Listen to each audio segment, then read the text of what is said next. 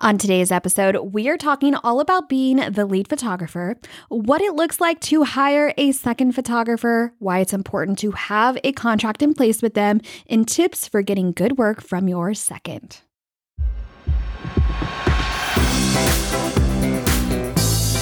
You're listening to The Creative Business Plan. I'm your host, Charlie Van Amberg, wedding photographer and business educator. On the podcast, we're all about finding balance between creating the business of your dreams and living a life that you love.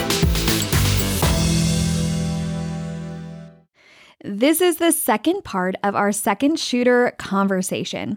Last week, we talked through how to get second shooter jobs and be a good second photographer.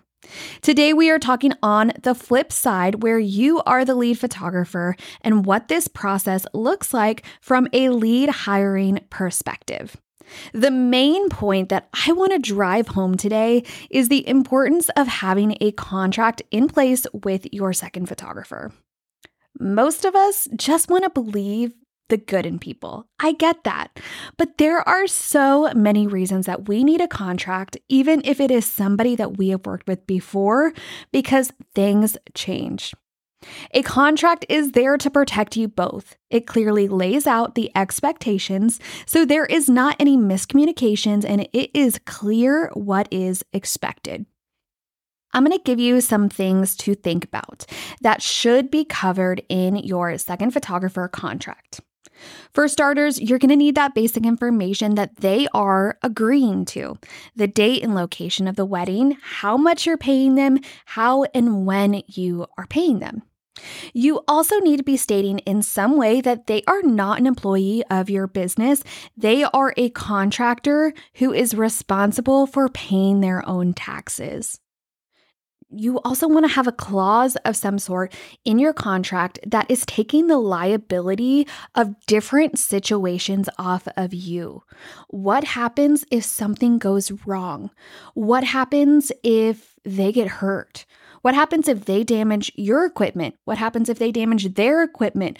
That is what a contract is for all of these what if situations that we don't really want to think about. You want to talk about the expectations for the photos, including how and when they are delivered to you. Are you accepting the SD card at the end of the night? Are they being uploaded to a system? What format should they be photographing in? But also, what happens if they fail to perform? What happens if, you get your SD card and 90% of the photos are blurry and unusable? What happens? Your contract would cover what would happen in this situation, so it is clear and they have agreed to it. One super important section is how they can use the photos that they take and when. This is the thing that we're going to deal with on a regular basis. There is nothing more frustrating than a second photographer. You haven't worked with them before. You maybe didn't have the most clear communication with them. And they post sneak peeks and tag the venue and the vendors, just whatever. They post sneak peeks and you haven't even posted sneak peeks. You haven't delivered the client gallery. It's just not acceptable. But you have to have that clear communication telling them how and when they can post those photos. Otherwise, you don't have a leg to stand on other than saying, hey, it's industry standard and you're not doing what you're supposed to do. But if you didn't tell them what you expected from them, how can you expect them to do that? Although we never want to run into situations where we have to deal with a second photographer who doesn't follow through, fails to perform, or doesn't do something like they are supposed to, it happens. And this is why we have to have a contract in place. Even if you have worked with somebody before, you should have a contract because things change, situations change. Even if you know them on a personal level, I think you should always have a contract.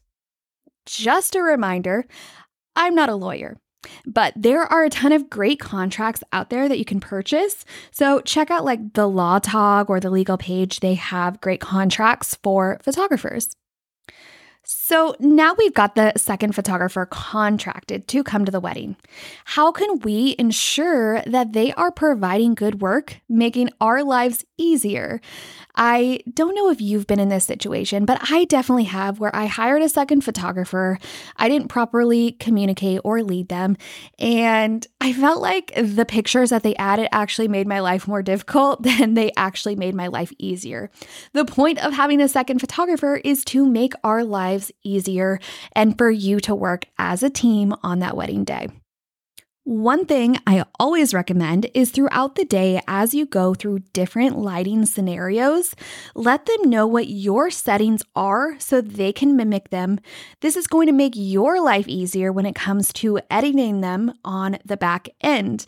It can be so hard to edit a consistent gallery when the second photographer's photos look nothing like yours, or yours are properly exposed, that you have the right settings, and theirs are just orange as heck and you just can't hardly use them. Remember, you're the boss here. You are in charge. This is your wedding, and it's okay to check their work or see what's going on, make sure they're on the right path. And so I like to tell them my settings in those different scenarios so that when I go to edit, it is making my life easier, not harder. You also want to be instructing them what you want them to be doing in different situations.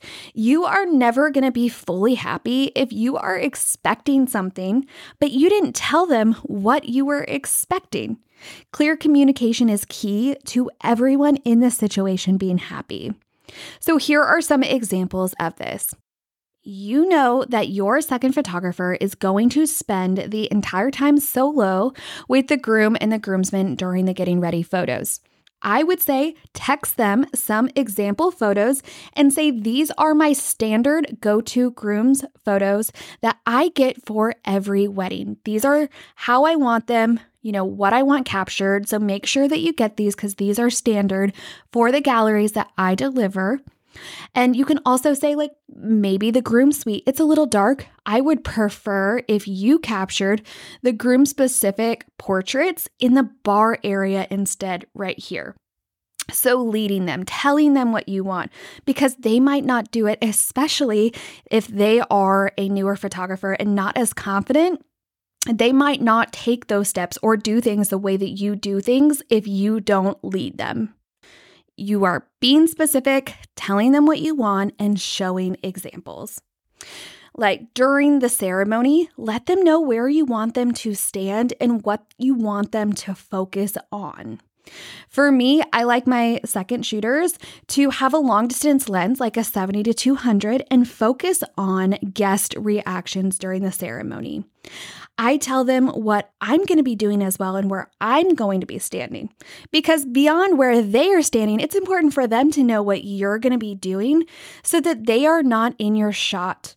For example, as soon as the couple has walked down the aisle, the ceremony gets started, the first thing I do is head to the back and I get my wide angle shot of the entire ceremony. That is one of the very first things I do. I obviously don't want them to be in it, so I have to communicate that because they wouldn't know that if I did not tell them beforehand. Maybe it's portrait time and I might say, I'm photographing on my 85 lens. Why don't you use your 35 so we have variety and you can grab some wide angle shots during portraits, or whatever this looks like for you. Just remember, you can't work as a team if you don't act like a team, and ultimately you need to be communicating with them. The last thought that I have for you today is to lead by example. I'm not saying that you should act differently around your second photographer or because you have a second photographer. We should always be doing our best, treating everyone with kindness and respect. I just want to give you a little of a reminder that you are probably being watched fairly closely. There is a really good chance that that second photographer is a newer photographer who is still learning, and they are using this experience with you to learn. They are actively watching you and how you interact with people throughout the day, how you do things, how you pose things. I just want to remind you that we need to be leading by example and showing them what a good experience for our client looks like, or how we can respectfully deal with difficult clients or difficult situations. So let's work on being good leaders and examples for our wedding community and newer photographers. That's all for today's episode, short and sweet. Make sure to go join the Facebook community. I will have a link below in the show notes because you are more than welcome to post looking for second photographers and interact with other photographers there as well. Head over to thecreativebusinessplan.com to check out all the resources for photographers, including the business and marketing course, templates, workshops, mentor sessions, and so much more. Thanks for tuning in today. Watch out for new episodes every week.